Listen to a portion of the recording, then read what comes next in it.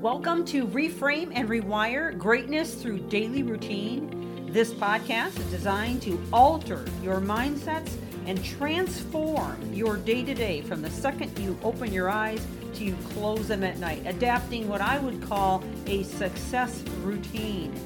This series is liable to change your life, and it's never the big things that you do, but the littlest things you do every day that make the biggest difference. And now, on to the podcast. Thank you for joining. Welcome back as we continue to discuss shifting brain chemistry.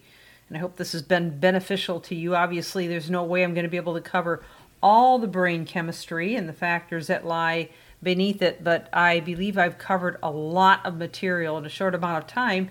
And I hope that you'll go back if you've missed any of it and listen from the very beginning. We are moving into part 12, and I will be doing just a few more of these, and then we'll be moving on to a different topic. But today I'm going to shift gears from the discussion we were having on endorphins and talk to you about GABA. Okay, now GABA is the neurotransmitter of calm and relaxation. In fact, by properly balancing your GABA level, you can reduce stress, feel less anxious, and reduce your risk for many physical and mental health disorders. So what is GABA and what does it do? Okay, it is one of the most important neurotransmitter chemicals that brain cells use to communicate with each other. It is the most prevalent inhibitory neurotransmitter. Inhibitory neurotransmitters decrease the likelihood that a nerve impulse will fire. Now remember, your brain fires off at 400 billion actions per second with electromagnetic energy, which is creating all of those neural networks, but also at the synaptic level connection, you're releasing these neurotransmitters, okay, which we have talked about from the beginning. And again, if you've missed it, you need to go back so you can understand it better. But serotonin, oxytocin, dopamine, we talked a lot about endorphins, but also norepinephrine, cortisol. All of these are chemicals that are constantly active in our bodies, and to the degree that we decide on how we're going to think, act, function, react, process, and even live on a day-to-day, meaning how much sleep we get, what time we get up in the morning, what we do when we get up, how we take care of ourselves, whether we live healthy lives, unhealthy lives. All of these things are just so many variables, I can't even list them all. But this is all the deciding factors on how these things work. But back to the GABA, okay? It's the main function is an inhibitory transmitter that slows down brain activity. It also is involved in vision, sleep, muscle tone, and motor control. GABA is a naturally occurring byproduct of energy production in the brain. When glucose is metabolized for brain energy, one of the byproducts is glutamate, an important neurotransmitter in its own right. Glutamine then gets converted into GABA as needed, which is widely distributed both inside and outside the central nervous system. Now, if that was a lot of information for you to digest, then I would encourage you to go back and listen to this again with a pen in your hand and take a few notes. Now, GABA can be found in the intestines, stomach, bladder, lungs, liver, skin, spleen, muscles, kidneys, pancreas, and reproductive organs. Diseases and disorders linked to GABA dysfunction include Alzheimer's, autism, bipolar, colorectal cancer, Crohn's disease, diabetes, dementia, depression, epilepsy, fibromyalgia, irritable bowel syndrome or IBS, Lewy body disease, meningitis, schizophrenia, and ulcerative colitis. So both of the colitis disorders are in here, and a lot of the bowel disorders are listed in here as well as others.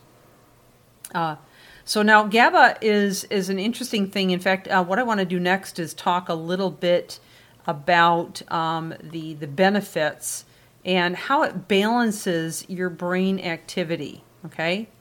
So one of the most intriguing discoveries about GABA is it can specifically diminish unwanted thoughts that fuel stress, anxiety, depression, and other psychiatric disorders.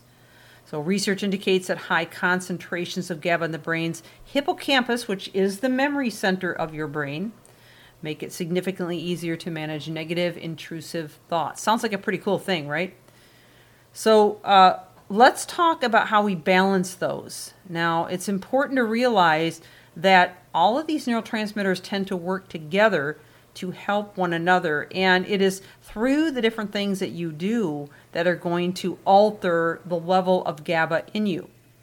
So when we talk about balancing your glutamate transmitter, okay, that's one of the other ones we mentioned, these two work together. So the GABA and the glutamate work together to control brain activity, much as you would use a gas and brake pedal in your car to control its speed. GABA and glutamate not only work together to modulate brain activity, they can also be converted into one another. Well, you're probably like, well, this is too much technical stuff, Michelle. Get to the point.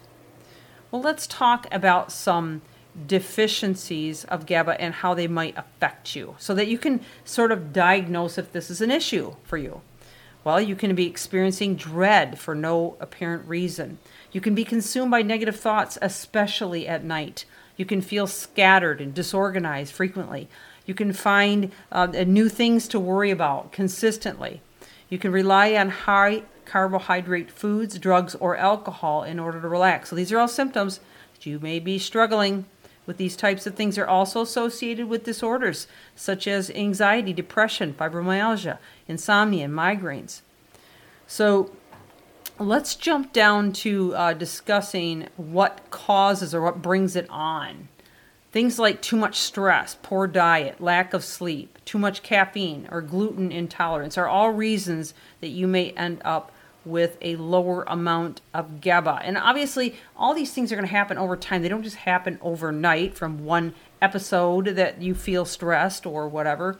It's stuff that happens over a course of time and slowly alters your ability to produce the GABA. But remember, you're a machine and you have the ability to produce whatever it is that you need to make this change.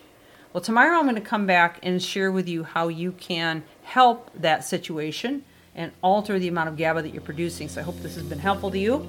This is Michelle Steffes on Shifting Brain Chemistry, and inviting you back to join us tomorrow as we continue in this series, Reframe and Rewire, Greatness Through Daily Routine. Thank you for joining.